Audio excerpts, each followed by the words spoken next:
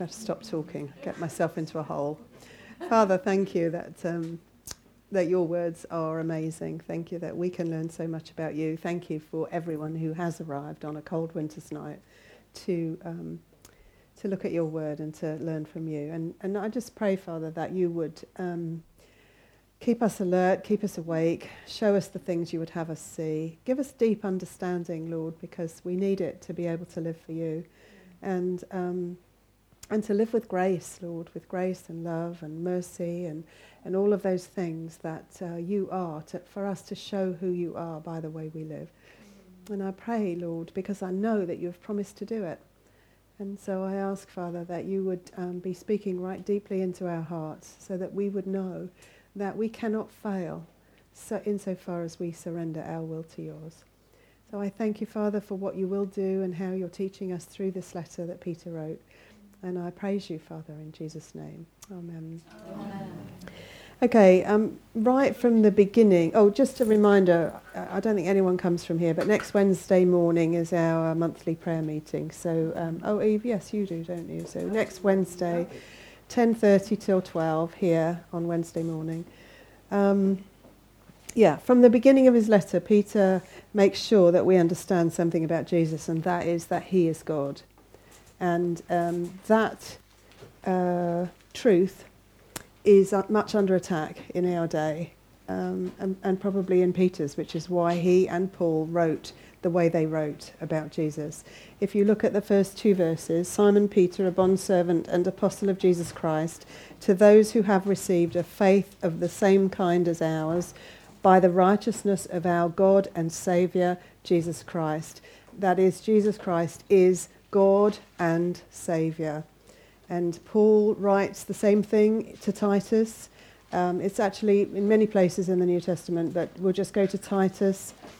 Titus chapter 2, verse 10, and chapter 3, verse 4. So Titus 2, verse 10, not pilfering, but showing all good faith, so that they will adorn the doctrine of God our Saviour in every respect. And chapter 3, verse 4, where are we? But when the kindness of God our Saviour and his love for mankind appeared, he saved us on the basis of deeds, not on the basis of deeds which we have done, but according to his righteousness. Jesus Christ is God, and he is God the Saviour. Now that totally ties up with God in the Old Testament saying there is no other God but me, and that there is no Saviour but me. Only God is Saviour, so only God can save. That is an essential truth of Christianity. If you do not believe that Jesus Christ is God, you are not saved. You are not believing in the right Jesus. That's the thing. You're believing a fake gospel about a fake Jesus or a false Jesus. And so it's really important. The reason I'm stressing it is that it is very much under attack. There is a teaching that says, and I'm in email contact with someone who is debating this with me, that Jesus gave up his divinity when he was on earth, and when he was baptized with the Holy Spirit, he then was able to do the miracles and everything else that he did. Now, what that teaching does, the reason that that teaching has taken such hold is it means that you and I, who are just humans, when we are baptized with the Spirit, we can do what Jesus did. That is a lie. And that's a lie you hear in Genesis. Genesis chapter 3, that God knows in the day you eat of that tree, you will be like him. You will be like him. So Jesus is God. It's difficult because it's so hard to understand 100% God and 100% man. You can't fit it together properly. But he is God and he is Saviour. And that's why Peter writes as he does, to those who have received the faith of the same kind as ours, by the righteousness of our God and Saviour, Jesus Christ. So in those 4 verses, I think I said a few weeks ago, you could spend years in these verses. There's so much in these first 4 verses. What does he say as God and Saviour? He says Jesus Christ gave us some things or enabled some things for us. So first of all, he says, to those who have received a faith of the same kind of ours, by or through or in the righteousness of our God and Saviour Jesus Christ. So the faith that we have received, which is the same as the faith that Peter received, was received by way of or through the righteousness of Christ Jesus. That's what makes this faith different to any other. That it was Christ's righteousness that enabled and gave us the faith. So what is his righteousness? What was Christ's righteousness? Excuse me. What is the righteousness of Christ? His obedience to God. Yeah, his obedience to God. His obedience to God. Through love through his love for the Father, yes. So it's his obedience to his Father that is actually his righteousness. So now think about that by extension. What is our righteousness? How does righteousness show itself in our life? The love and obedience of God. It's exactly the same. It's not the things you do. It's your attitude of obedience and surrender and love for the Father. And it's by Christ's obedience that two other things, or by his righteousness, two other things are also ours. What does Peter say? What are the other two things? See, Christ's obedience is his righteousness. His righteousness enabled us to come into right standing with God. And so grace and peace. We have grace and peace by the righteousness of Christ Jesus. By his righteousness, by his obedience and love for the Father, we receive grace and peace. The thing is, when you trust him as Saviour... No. What, you mean water baptism? Do you mean? Or baptism by the Spirit? For our situation, there's no statement about the need. Oh, I see. Sorry, John. Yeah. Are you still battling that one? No, I was just thinking. Okay. Yeah. I was letting it Ferment. move around. Yeah. Okay. Yeah. These are essentials. What Peter's writing about are essentials for faith. Jesus Christ is God. He is the Saviour. And by his righteousness, by his right standing with God, because of his obedience and love and surrender to God, we are enabled to come into right relationship with God. Paul will say, he made him who knew no sin to be sin on our behalf, that we might become the righteousness of God in him. And then Peter will say... that because we have this righteousness, because of Christ's righteousness, which we are now the beneficiary of, grace and peace are ours too. So what's grace? Yeah, that's the typical grace. God's riches at Christ's expense and unmerited favour and all of that. But what else is grace? Because it was grace that saved you. It was grace that moved you from the kingdom of darkness to the kingdom of light. It was God's grace that enabled you to yes, that's true. That is what grace is. But grace is not an inanimate thing. It's not a thing. It's not a feeling. It's an action, and if it's God's grace, it must be powerful. So it is powerful grace that is multiplied. Peter will say that's multiplied to us. So the grace, we have grace, and it is God's favour. It's God's favour to undeserving people, but it is also power, his power, that is we receive by the righteousness of Christ Jesus. So you could say if grace is a person, who's the person?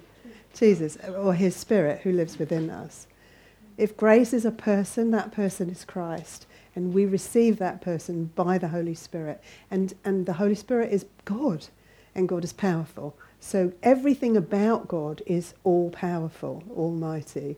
And so his grace is powerful grace. And Paul will write about the surpassing great power that is at work towards those who believe in Ephesians. So there is this grace that is multiplied, and the result of the experience of Christ's righteousness enabling us to receive this faith that we have received, we're also receiving peace. What does he mean by peace?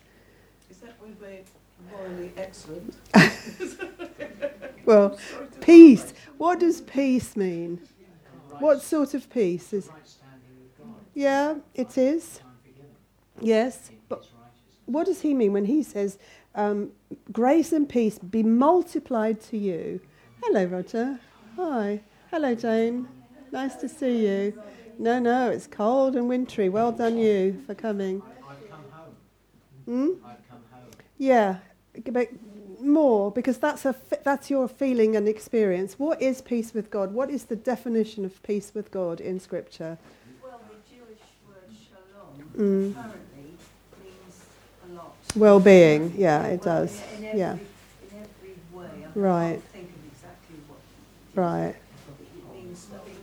Wholeness, well-being, it means that kind of thing. Yeah.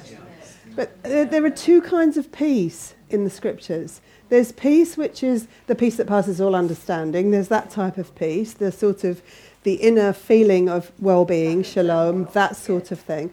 But the peace with God that is also true of us is true because we are justified by Christ. We are now in right relationship with God.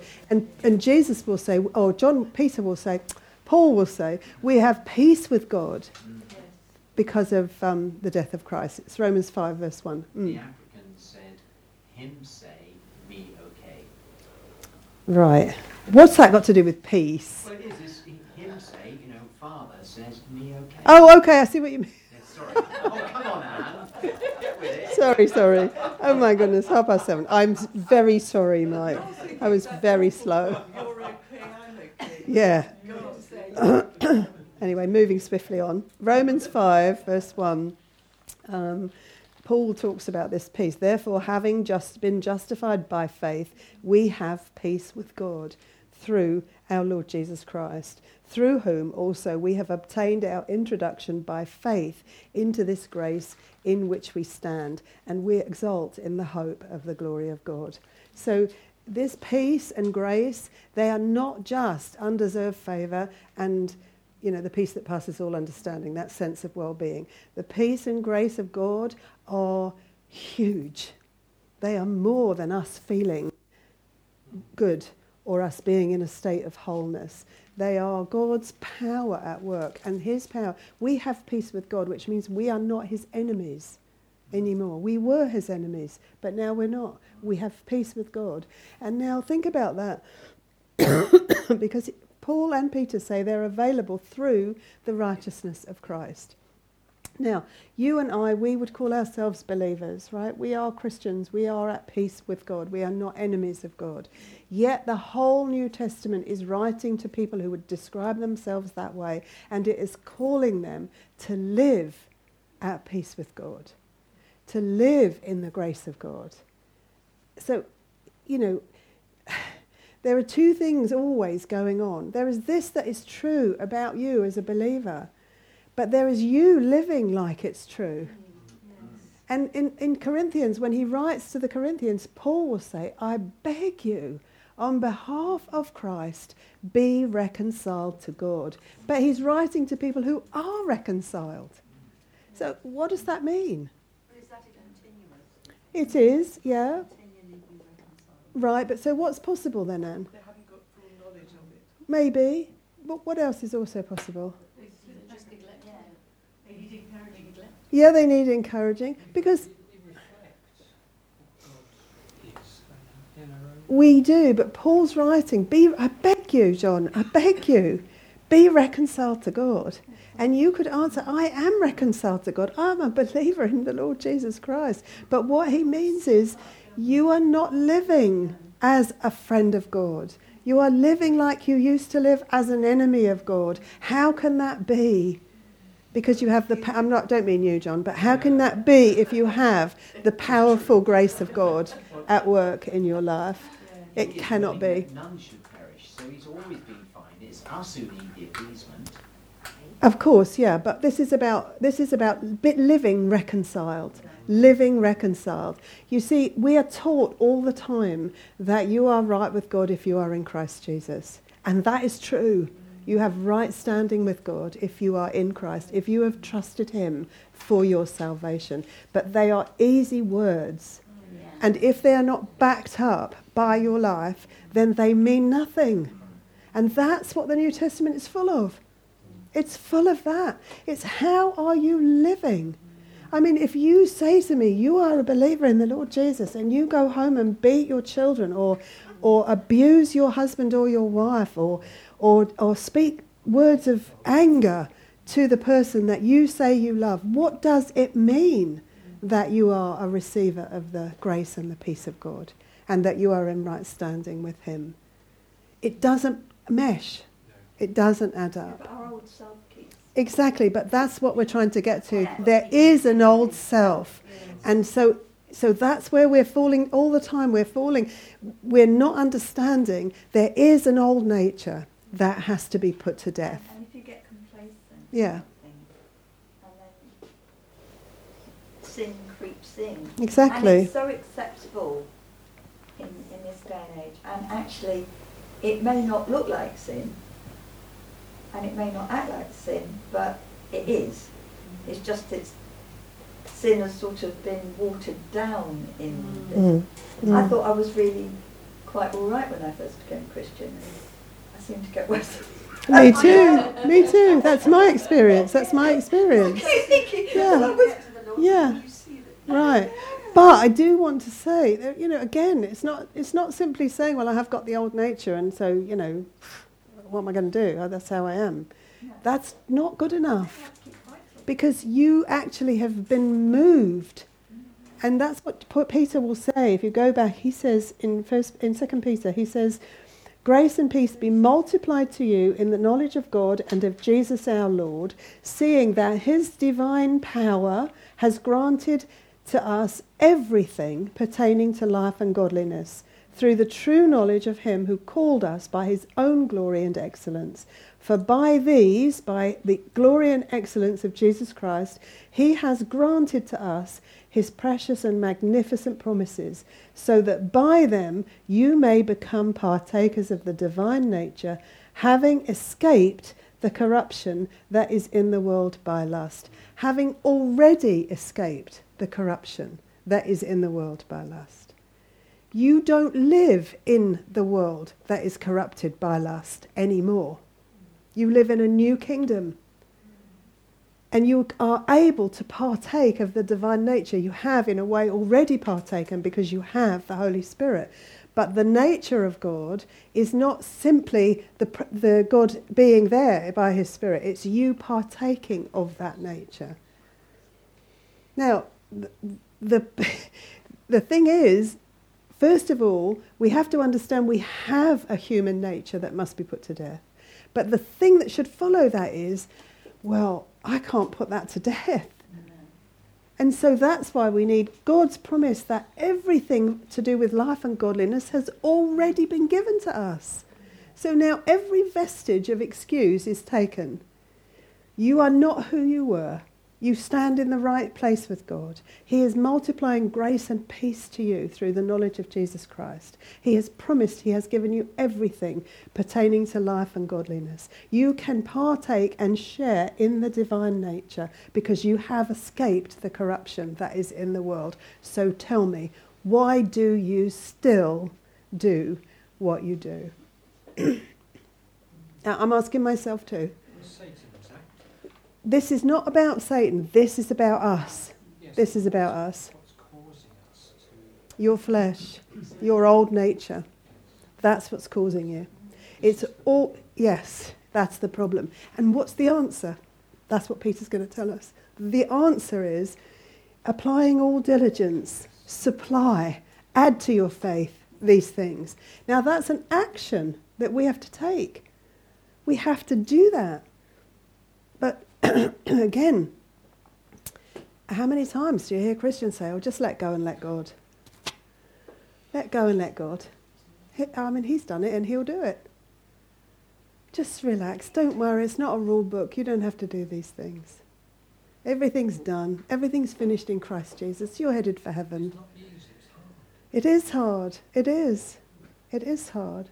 And that's why... Easy way. Yeah, but how can they say that when Christ said you've got to every day pick up your cross? Yeah. And picking up the cross is not easy. No. And it says work out your own salvation. Work out your salvation with fear and trembling. Yes. Why? Because it's God who's at work in you. Exactly, so it seems like a... Exactly. It is a two-way street. God has decided to involve us in our sanctification. But I as wish you he were- hadn't. I'm sorry. No, go ahead, Eve. Because you once told us almost like if we have this mindset that we're holy, if we've got this mindset that we have virtue, knowledge, Mm. perseverance, godliness, brotherly kindness, Mm. and love. If we say that and then add to it, it really increases Definitely. that understanding and that walk. Yeah, definitely. You know, it's all very well, yes, of course, you know, Mm. there can be struggles, but it's the reminder of what we have Definitely. that increases, Mm. that's the diligence. Definitely. If you don't know that you're a saint, there is no way you can live like a saint. You have to know you're a saint to be able to live like a saint. That's why if you still think you're a sinner, if you call yourself a sinner, you will live like a sinner. If you say, I'm a sinner, I'm struggling, I know God is real, I know Jesus is real, I know he died for me, but I'm a sinner and I just can't, I can't do this, can't do that, then you will end up living in that sin the whole time. Mm. It says that his righteousness is imputed to us. Mm. Not only do we understand that we receive his righteousness, it's imputed to us. So the desire to be unrighteous here for time is reduced. Yes, it is, it is. It is. But you can still talk to Christians who have been Christians 40 years, Yes. who are still. So it's that balance, isn't it? It's trying to understand, I'm a saint, I must live like a saint, or I can live like a saint. God has empowered me that way. But now I find that sometimes a challenge, because if God is enabling me to live the way he wants me to live, if he has given me his grace and his peace and his righteousness and his power and everything else, then the times I'm not living like that are a real indictment, because now I can't say. No excuse. Yeah, exactly. And that's what God does. That's what he's doing. He wants to strip us of every excuse and show us the state of our heart. Because it's not until you see how vile you are will you really know the depths that God had to go to save you. That's the thing. If you can be like this now, knowing God, what would you be like without him? Go ahead, John. It's like saying, I take Lady's point, your glass is half full, Mm, mm, it's not half empty. mm, So if you take the approach that this is what we have, mm, we will strive mm, to continue to fill the mm, mm, fill it. mm, mm. And to live as you know you can live. Not to declare ourselves sinners. Yes, yeah. This Um, is where Wesley fell over, wasn't it, in his ministry, because he said that we have obtained and we Yeah. are completely righteous. Mm. That's what, Mm. which is obviously, Mm. And which is a case you can prove in Scripture. Colossians chapter 2, 9 and 10. In him dwells all the fullness of deity in bodily form, and we are complete in him. Complete, finished, mature, perfect in him. But we're patently not. So it's the two things always together. We have received the righteousness of Christ, but we are becoming the righteousness of Christ. It's We're there on the one hand, but we're being changed. exactly. We're becoming what we already are. Exactly. That's what's happening. Explaining that to somebody. Yeah, exactly. We're becoming what we already are. Yeah. So what Peter's trying to get to them to understand is he starts with these first 4 verses, which are magnificent, about these promises that are amazing and that God has done all of this. And then he's going to say, for this reason, now for this very reason, because God has done all of this, do this. That's the Christian life. Because you believe God has done all of that, do this. Now, the things that you're doing, he's talking about now adding, what does he say? In your faith, supply moral excellence. In your faith, supply. Why will you supply, I mean, just even before we get into those things, why will you even do any of this? Because we love God. Yeah, because you love God, right. And because you love God, something else is true about you. What is it? I mean, sorry, that's a big question, it could have any answers. Because you love God, you want to be like him. Yeah. Actually, that's the human condition. We want to be like God. That's what Adam and Eve wanted to do, be like God. But now we don't want to be God, we just want to see him represented more and more in us.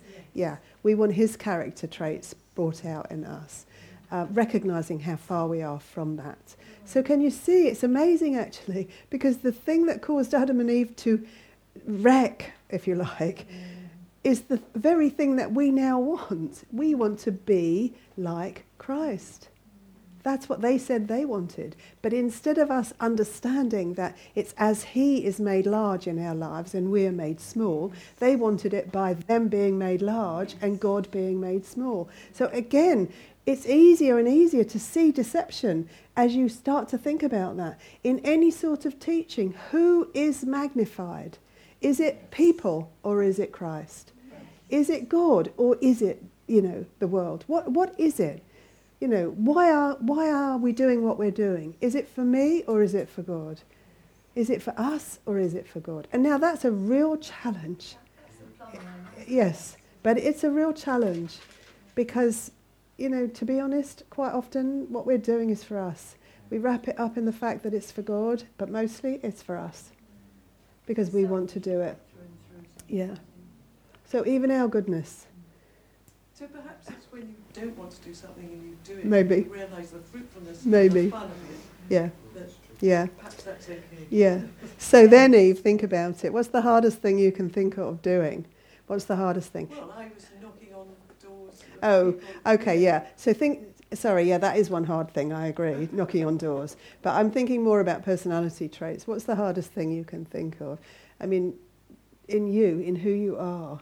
What's the hardest thing that you can think of changing about yourself or working with God in? So, for example, do you have a relationship with someone where you're right and they're always... I'm not trying to trivialise this, I'm just trying... You know you're right and they're wrong, and they're consistently wrong, and they're consistently upsetting, and they are consistently not understanding.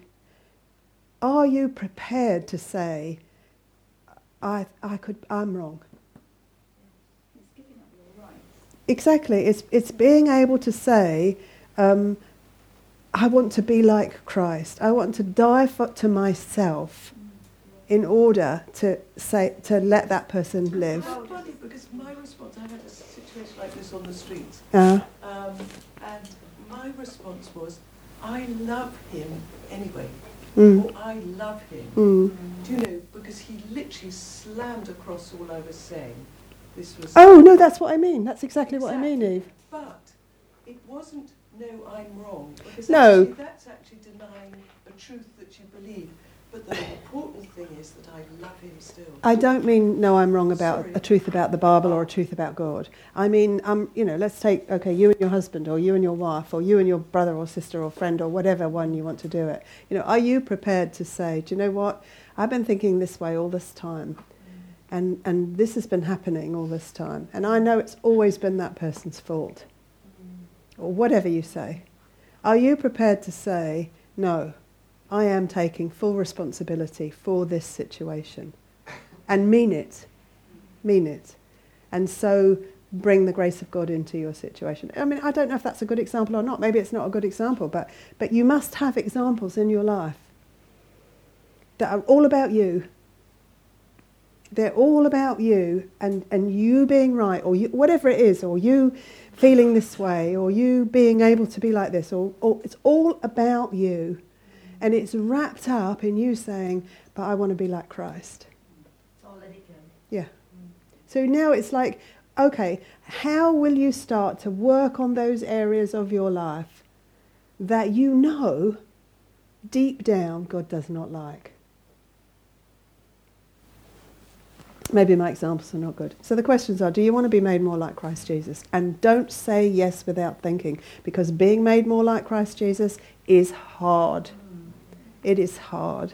And just when you think you're doing okay, there is God saying, let's go a bit further. Let's take this a bit further. Do you want God to change you on the inside? You see, you can be changed on the outside. You can talk a good game from now until eternity. You can sound like a Christian, but do you want God to change you on the inside? As you said, Maria, when you first came to Christ, you thought you were okay. So did I. So did I. People who are babies in Christ, i.e. people who have never grown, they think they're still okay. And they can be very dogmatic. Mm. They think they know. But it's when you meet somebody who really is really close to the Lord and very mature in the Lord, they're usually very humble. Yeah. Very humble in the right way. Yeah. Yeah, definitely. Mm. Do you want to live holy and righteous? I mean, really, do you? Do you want to be holy? Because that's being totally other. Do you want to be totally other? Yes. So, 2 Peter chapter 2, verses 1 through 4. This is what God has done. The Christian life is a life of faith, and it is a life of faith in a person. And that life lays hold of the promises of God. That's what he's going to talk about, these magnificent and precious promises. And he says, like babies, you were born and you had everything you needed, but there is a growing up that has to be done. There is a growing up. I'm always talking about discipleship. That's discipleship, yeah. 2 Peter chapter 1. I mean, he doesn't say there's a growing up. He doesn't say it in that way. But he tells you what God has done. And then he says, so for this reason also, applying all diligence in your faith, supply moral excellence. What is moral excellence then? My translation is Virtue. And what is virtue? Right, right. What is virtue, or what is that?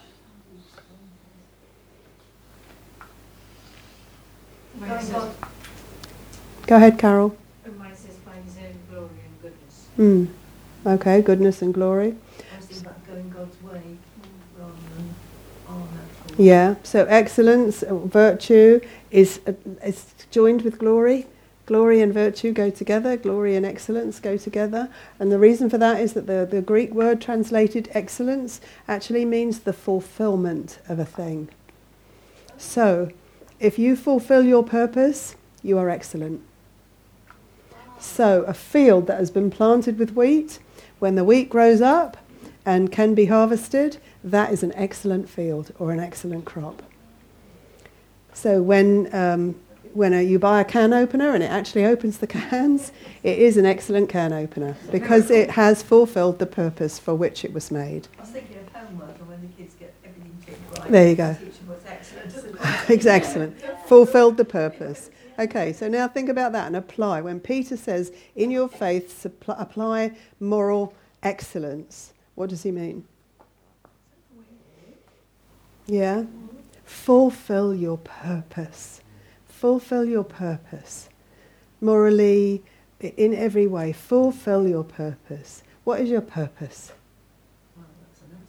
Glorify God. To glorify God, to proclaim the excellence of him who called you out of darkness into his marvellous light. That's what Peter says in his first letter. The prophet told the Jewish people to do that, and they misunderstood and put the flattery in their forehead with 5 texts in from the Pentateuch, and they wrapped their hands with a piece of thong, again, to bind your hand. But what it really meant was, in all your dealings, be honest, and handshake, there should be as honest as your heart is towards God. They misunderstood it. As do we. Exactly. We, you know, Yes, because I Yeah. thought it was to do with morals. I Yeah. thought it was to do with the Yeah. drunkenness and Yeah. whatever else. I mean, I'm not saying it isn't, because it's obviously, it's obvious holiness is purity, isn't it? I mean, it's being like God, who doesn't get drunk and who doesn't do those things. But excellence, the word excellence means fulfilling the purpose. So if you are fulfilling your purpose, what are you doing? You are glorifying God. And to glorify God as a human being, what is the way you glorify God? By doing his will. Yes, by being like him, actually. That's how you glorify God, by actually manifesting the reality of who God is. How do you think you can do that? Yes. Yes. So what are the tools he's given us? for that, because that's right, Brenda. The Word and Other Christians. yeah, and prayer and by the Holy Spirit. So now give me an example of what that is, what that would look like in your life. I always try to do examples and they don't always work. So you give me an example of how you would fulfill your purpose in your life. Your moral excellence.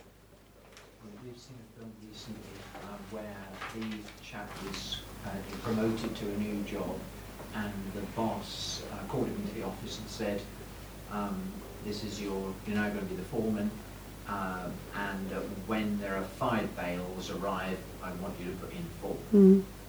And so he said, go away and think about the job. He came back the next day, and the new foreman said, no, I'm sorry, I can't take the promotion. That's So it. the boss then said, great, you're the man I want. You're the man I want. Yeah. Okay. Thank So you. that's an illustration of that, isn't it? That's moral excellence. Yeah. But give me how will you fulfill your purpose? Only do what you hear, see the Father doing. Yeah. You're going to read the Word and hear what God says to you and do what He says.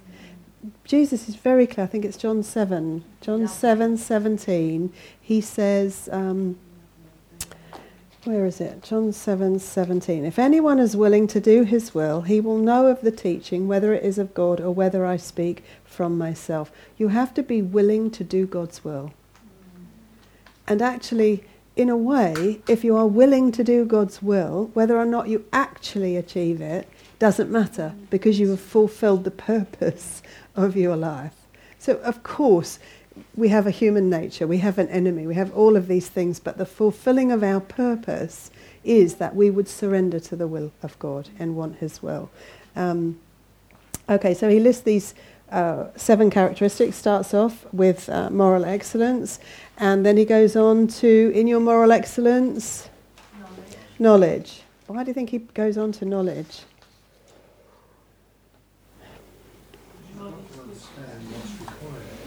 Yeah.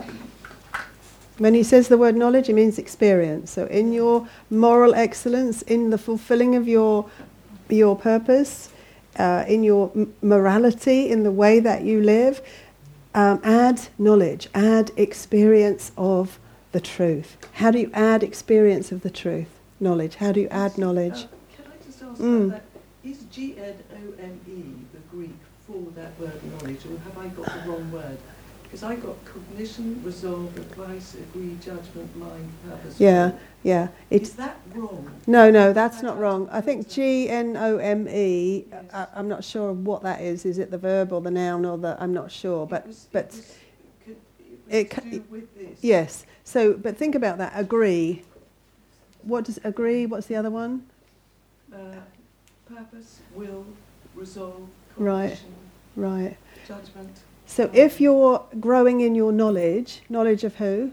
God. God. And if you're growing in your agreement and your will and your purpose, you're actually experiencing God, aren't you?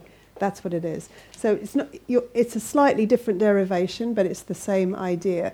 That to say you will do God's will is different to actually doing it. And when you do it, you experience the will of God. So So I can't remember what was I saying. I can't remember. Growing in the knowledge of, and in your knowledge, self-control.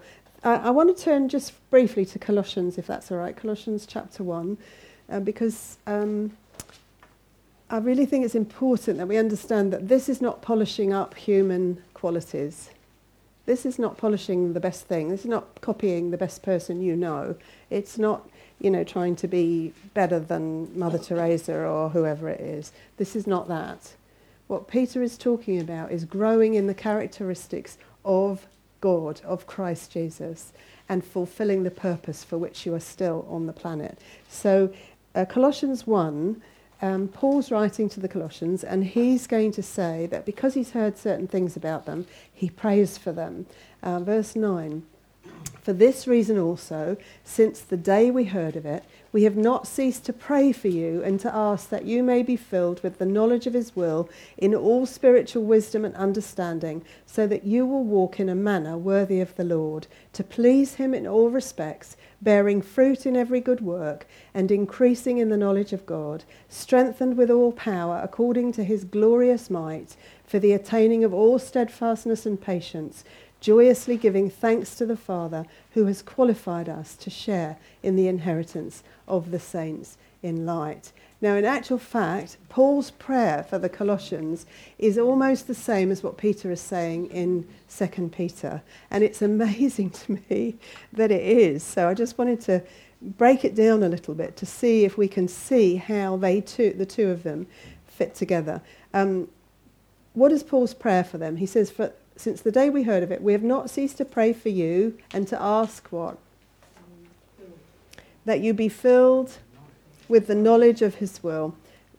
And how will you be? In what? In what way? In all spiritual wisdom and understanding. Now this is really important, because you cannot be filled with the knowledge of God's will without the spiritual without the Holy Spirit giving you understanding and wisdom. So it's spiritual wisdom and understanding. It's not human stuff. It's not that we look at a list of rules and regulations and say, well, they can't be a Christian because they're not doing this. Or it's about understanding more and more about Christ, so that when you understand more about him and the Holy Spirit gives you that wisdom and understanding, you are able to look at yourself clearly and say, I'm not like that, but I want to be.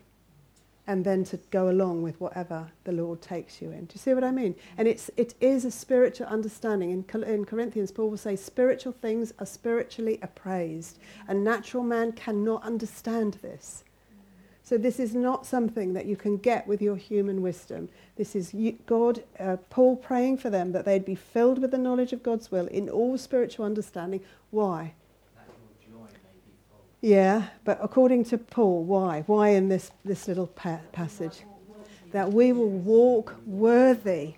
Walk worthy. What is Peter saying in his letter? He's saying, in your faith, in the faith that you received, because of the righteousness of Christ, supply this. Walk worthy. Walk worthy of the calling. And walking worthy of the Lord, what happens when you walk in a manner worthy of the Lord? Just from the text in Colossians. You're going to be, you're going to please him in all respects. Imagine the day when you can hear God say, I am pleased with you. I'm pleased with you. And walking worthy of the Lord, it pleases God. When you're pleasing God in all respects, what also is happening? According to the text and Colossians, according to the text. Yeah, before that. You are bearing fruit in every good work. Bearing fruit in every good work. What's fruit? Kindness, patience. Yeah, but forget the listing of them. That's true. But what is fruit here? The outworkings of It's the manifestation of the Holy Spirit in your life. It's the manifestation of Christ in you. It's the things that you could not possibly be bearing without the work of God in your life. Now, I'm sure that many of you here can be patient. You can be kind. You can be self-controlled. But this is going much deeper than that and saying this is something in spiritual wisdom and understanding that God wants to work out in your life. And when he does, you will please him and you will bear fruit in every good work. So bearing fruit, but what is it also presupposing? Here. That you're involved in good work. That you're involved in good work. To please him in all respects, bearing fruit in every good work. What good work? What good work? Yeah? Yes, yes, that's true. The work that he created in advance for you to do. That's Paul in Ephesians chapter 2. That God created work in advance for you to do. Ephesians 2 verse 10. So now what's happening is you're being filled with the knowledge of his will in all spiritual wisdom and understanding, so that you walk in a manner worthy of the Lord. You're pleasing him in all respects, bearing fruit in every good work, bearing fruit in the work that God created in advance for you to do, increasing in the knowledge of God. Why are you increasing in the knowledge of God? How? Because you're experiencing that, and you're experiencing the manifestation of his Spirit in you. So now you are experiencing him in your life, growing in the knowledge or increasing in the knowledge of God. And when that happens, what happens? According to the text, Colossians, you're strengthened with all power. This is all connecting. This is like a connecting circle. You are strengthened with all power. What sort of power? The power of his glorious might. The power of his glorious might, and the result of that glorious might and the power strengthened with his power is steadfastness and patience. Steadfastness and patience. Why is that what we're going to attain to? Yeah, well, yeah. Well, what? When do you need steadfastness and patience? While you're alive, while you're on this planet. You need steadfastness, you need the ability to faithfully keep on keeping on, and you need patience with the circumstances and the people around you. That, and with yourself. So, yes, and with yourself. So this is what Paul is saying. This is a circle. Grow in your knowledge. I'm praying that you grow in your knowledge of God, so that you walk in a manner worthy of him, so that you please him in all respects, so that you bear fruit in every good work, so that you're increasing in the knowledge of God. It's like knowledge of God, bump, knowledge of God, bump, knowledge of God, and it's this circle that goes on, and actually it goes that way. It's like a spring, only it's going upwards, and you're increasing and increasing and increasing in your experience of God in your life. Now, when that's happening, what do you think accompanies that? Joy. Joyously giving thanks to the Father. Why? What does it say here in Colossians?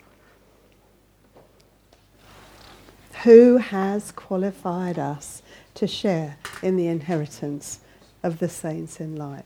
When you find yourself growing in that way, when you're growing in your knowledge of God, you're understanding in spiritual wisdom and understanding what his will is for your life, you're determining to walk in that will and to walk worthy of him. And then you know that you're pleasing him and that you're bearing fruit in every good work and that you're strengthened by his power according to his glorious might. You can't help but joyously give thanks. And it's the joyously giving thanks that manifests the reality of God in your life. Do you see what I mean? It's just this wonderful assurance. If you get to that stage where you can joyously give thanks to God, no matter what you've had to face or how you've had to walk or how hard it has been to walk worthy of your calling or how much you must battle against the enemies that you face, when you come through that and you know that you're growing in the knowledge of God, there is joy in that cannot be imitated. That is the witness of God in your life. And he provides it. He provides that witness. And what all he's starting with in Colossians is, will you grow? I'm praying, Paul says, that you grow in your knowledge of God. And Peter says, in this faith, applying all diligence, supply moral excellence and knowledge. And what else does he say? What does he go on? Go back to 2 Peter. What's his next thing? I've forgotten what it is. Oh, self-control. Self-control. Perseverance. Yeah. Okay, self-control. What's self-control all about?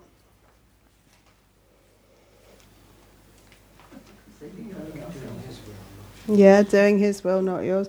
Just self-control is about how you control the pleasures in your life, isn't it? It's how you control your your own self in terms of letting yourself do what you want to do. I'm talking about that in contrast to perseverance. What's perseverance? Also, it's your time. Yeah, of course, yeah. What's perseverance? Keeping on, keeping on. Keeping on. So self-control is a fruit of the Spirit, and it's when you are able to control the pleasures in your life, when you are able to do that. And perseverance is when you're able to keep on keeping on, even though it's difficult in your life. Not the pleasures, but the difficulties. Okay, and godliness. What's godliness? Excellence. Yeah, excellence.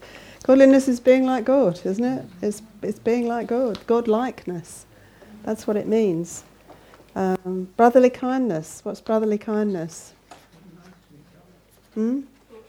Yeah, it's being kind to each other. It's treating each other.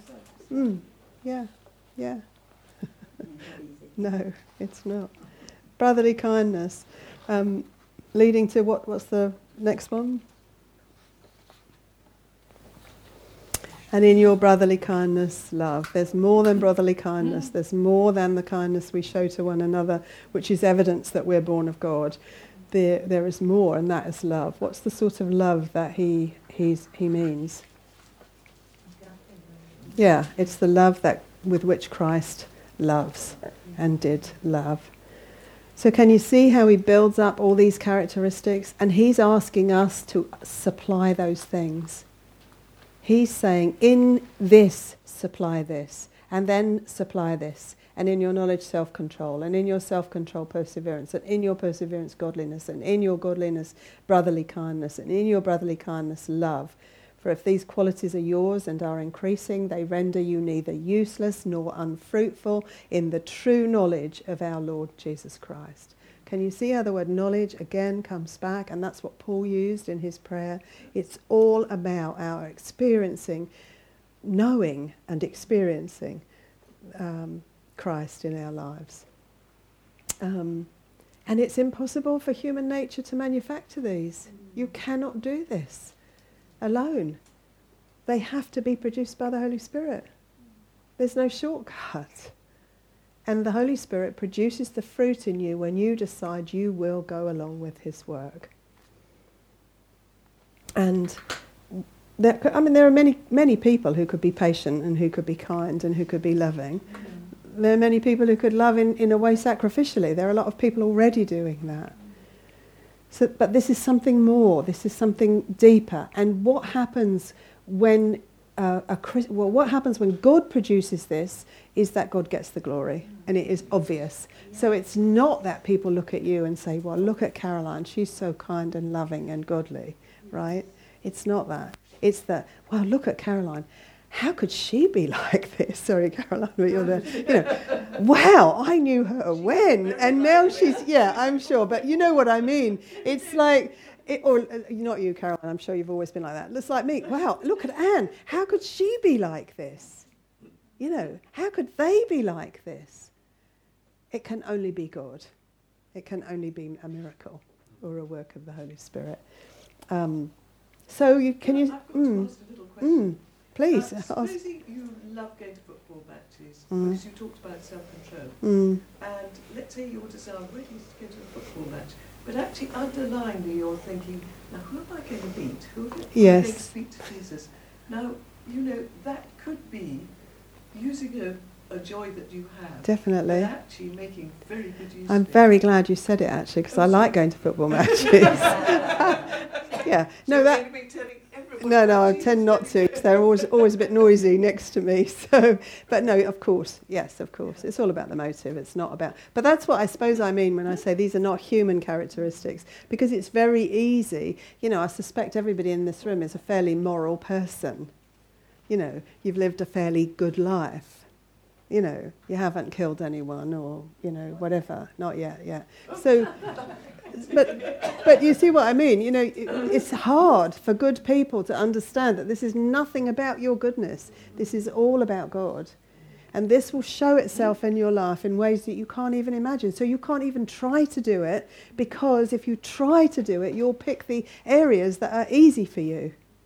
Yes. And you'll pick the things that God wouldn't pick necessarily straight away. So this is something that only God can do, and that's why God gets the glory. So if you're thinking, well, I'm a pretty good person and I don't need to think about this, I'm already self-controlled. I don't get drunk, don't kick the cat, don't smoke, I'm already very self-controlled. And I do persevere. Look at the trial I've just been through, and I persevered. If you're thinking like that, you are a long way from this. So it is, it's not straightforward. Well, it is straightforward, but it's not. Because it's causing us to really look at our motives.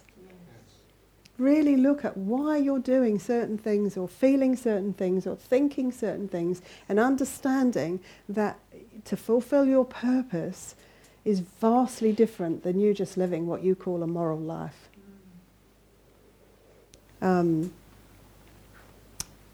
As God's doing what he's doing, he's promised that he's supplied everything you need in order to do this, but he's asking you to go along with that work and apply these things, supply these things.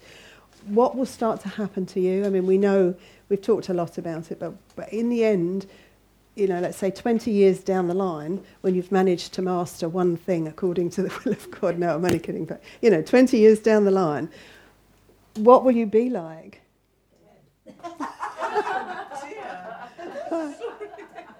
No, you'll be alive, Brenda. You'll be alive forevermore with the Lord. You will be alive, yes. No, it's good, yeah. Yeah, look, everybody likes it. But, forgetting Brenda, what will you... what will you be like? Somebody we don't recognise. Yeah. And what will that be? That'll be Jesus. You'll look like Jesus. And you'll talk like Jesus. And you'll live like Jesus. And that's amazing. Because that's what you want, isn't it? That's what we want. To be like Christ. And that's the guarantee. God's saying, I've made you these precious and magnificent promises. I've supplied everything you need for life and godliness. You have sharing in the divine nature because you have escaped the corruption that is in the world. There is nothing that you don't have that you need. You have everything you need. The only thing God is asking is for you to supply moral excellence. Start to add what you can add. So what can you add? If it's not human characteristics, what can you add to this? How can you add or supply moral excellence?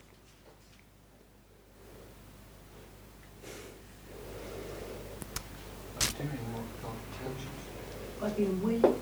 Hmm? By being willing. Yeah, by being willing. That's the first thing. But by being willing, that's how you're going to start to supply. Now, I really, these words are so easy. Self-control, moral excellence. They're easy in terms of the definition of them. But they are not easy when you start to really ask God to look at you. You show me what this is about in my life. Show me what self-control is about in my life. I've controlled most things now, Lord, with his power, but, I don't smoke and I don't drink. I don't commit adultery. I am not ashamed. Yeah, but His presence in my life. no, but Mike, go deeper. That's what God's calling us to. We are not baby Christians. We are Christians being called to go deeper and deeper with the Lord and ask him, okay, is there an area in my life where I am not fulfilling my purpose?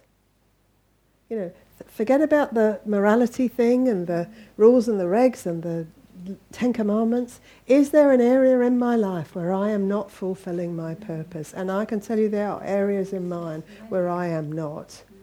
And self-control, yeah, I think I've got self-control pretty much under control, but I still get irritated. Why do I get irritated? And why does that spill out of me like a knee-jerk reaction? going back to Wimbledon, I will be slow driving. No, I'm not bothered on the road anymore, John. I am like the perfect law-abiding driver now. But seriously, look at these things and ask the Lord to show you, because this is not baby stuff. 2 Peter is not a letter written to babies. It's written to people who are supposed to know the difference and who care about living for God and who care about witnessing for God. Because Peter is writing, the end of the world is coming. The end of the world is coming. Exactly. And people are perishing. And it matters that you supply all of this stuff. And he's going to make some chilling statements, which we'll talk about next time probably. This, for he who lacks these qualities is blind or short-sighted, having forgotten his purification from his former sins. Therefore, brethren, be all the more diligent to make certain about his calling and choosing you. Excuse me. For in this way the entrance... for as long as you practice these things, you will never stumble. So this is important stuff. Really important. And not to be glossed over. God wants us conformed to the image of his Son. We are supposed to want that too. And if you want that too, you are supposed to supply all of these things into your life. I think we've reached the end. I think I skipped through a lot of my notes. I don't know why, but anyway. You did. You didn't tell us about the skip. The skip? Oh, who told you about the skip? Simon. Oh, did he? Oh, yeah. How funny. And it did actually cross my mind a few minutes ago to say that. I thought, oh, no, that's not good. No, I just said this morning that really, if you can picture, someone has pulled up in front of your house and they've parked a huge skip in your driveway, right? And it is full of really good stuff. Really, really good stuff. And there's a big notice on the skip and it says, help yourself. Right? That's what Peter's saying. God's made precious and magnificent promises to you. And he's saying, help yourself. Help yourself to this. Help yourself to grace and peace and power and righteousness. Help yourself. Help yourself to moral excellence. You can go out and take it out and take it back into your house and then go out as many times as you want. That's what this is. God's done it. It is. It is. It starts with believing. It's really easy. It's like, do I believe that God has done this? Do I believe that he's provided everything I need for life and godliness? If I do, I will supply moral excellence. I will. I will bend my will to his will because I know that his promises are magnificent. Now, it's not the having success in every individual area. It's that I am surrendering my will to his. Yes, it will be difficult sometimes. Yes, it will be a fight. But the actual doing of the first thing, if I believe what he's done, that's the thing. Do you believe it? Do I believe it? And if we do, we'll supply all these things. We'll go out to the skip and bring in the antiques. When you think of it, we were very foolish not to, wouldn't we? Exactly. Exactly. When Jesus said, you're so dull and slow of heart, I Yeah. think of that so often. Yeah, Oh, yes. exactly. Work out your salvation with fear and trembling. Why? Because it is God who is at work at you to will, according to his good purpose. So he's at work in you. Why wouldn't you work it out? That's why we said earlier, because he has provided it, but it's also in you to perform the same if you are allowed. Yeah. That's the thing. And it's his will, isn't it, for us? It's such a partnership, isn't it? He's done so much and given us everything we need. Yeah. But Yeah. we have to actually go into the orange grove And take pick the fruit, oranges. yeah. Because instead of just giving somebody one orange, Definitely, he's given us an orchard. we can just go and take it for ourselves. Mm. Paul writes it in Philippians, doesn't he? Not that I've already attained it or I'm already perfect, but I press on to lay hold of that for which Christ Jesus has already laid hold of me. says, I've already got this, but I'm pressing on to lay hold of what I've already got. I'm becoming what I already am. So, Father, thank you for your word. Sorry, Lord, if I missed out anything important. I guess I didn't. So just thank you, Lord, and help us to stay in these verses for a while and to really look at them and understand what you're saying to us individually and collectively, Lord. We want to be like Jesus. We want to live for your glory. Lord, it's hard sometimes when we get down to the nitty-gritty, but I trust you, Lord God. We trust you that you have promised that we cannot fail, will not fail, that you who began this good work in us will see it through to completion on the day of Christ Jesus. And so we praise you, Lord, and we want to go along with that work. So I ask you for myself and I ask for everybody here that you would increase our knowledge of your will, Lord God. You would increase our love for you and our desire for you. And that you would enable us, Lord, in the difficult moments in our day to remember that we have surrendered our will to yours and to trust that you will help us to do what you are calling us to do. So we thank you, Father, really, I thank you for all of it. I ask you to help me to understand it more and to know and to grow in that knowledge of you, Lord. And I praise you, Father, because I know that these prayers, these ideas, these thoughts, these desires have come from you in the first place. And so I just praise you that by your Spirit you are living within me, within us, leading us even to want the things that you want us to have. And I praise you because you are a fulfilling God and you will always answer the prayer to glorify you. In Jesus' name, amen.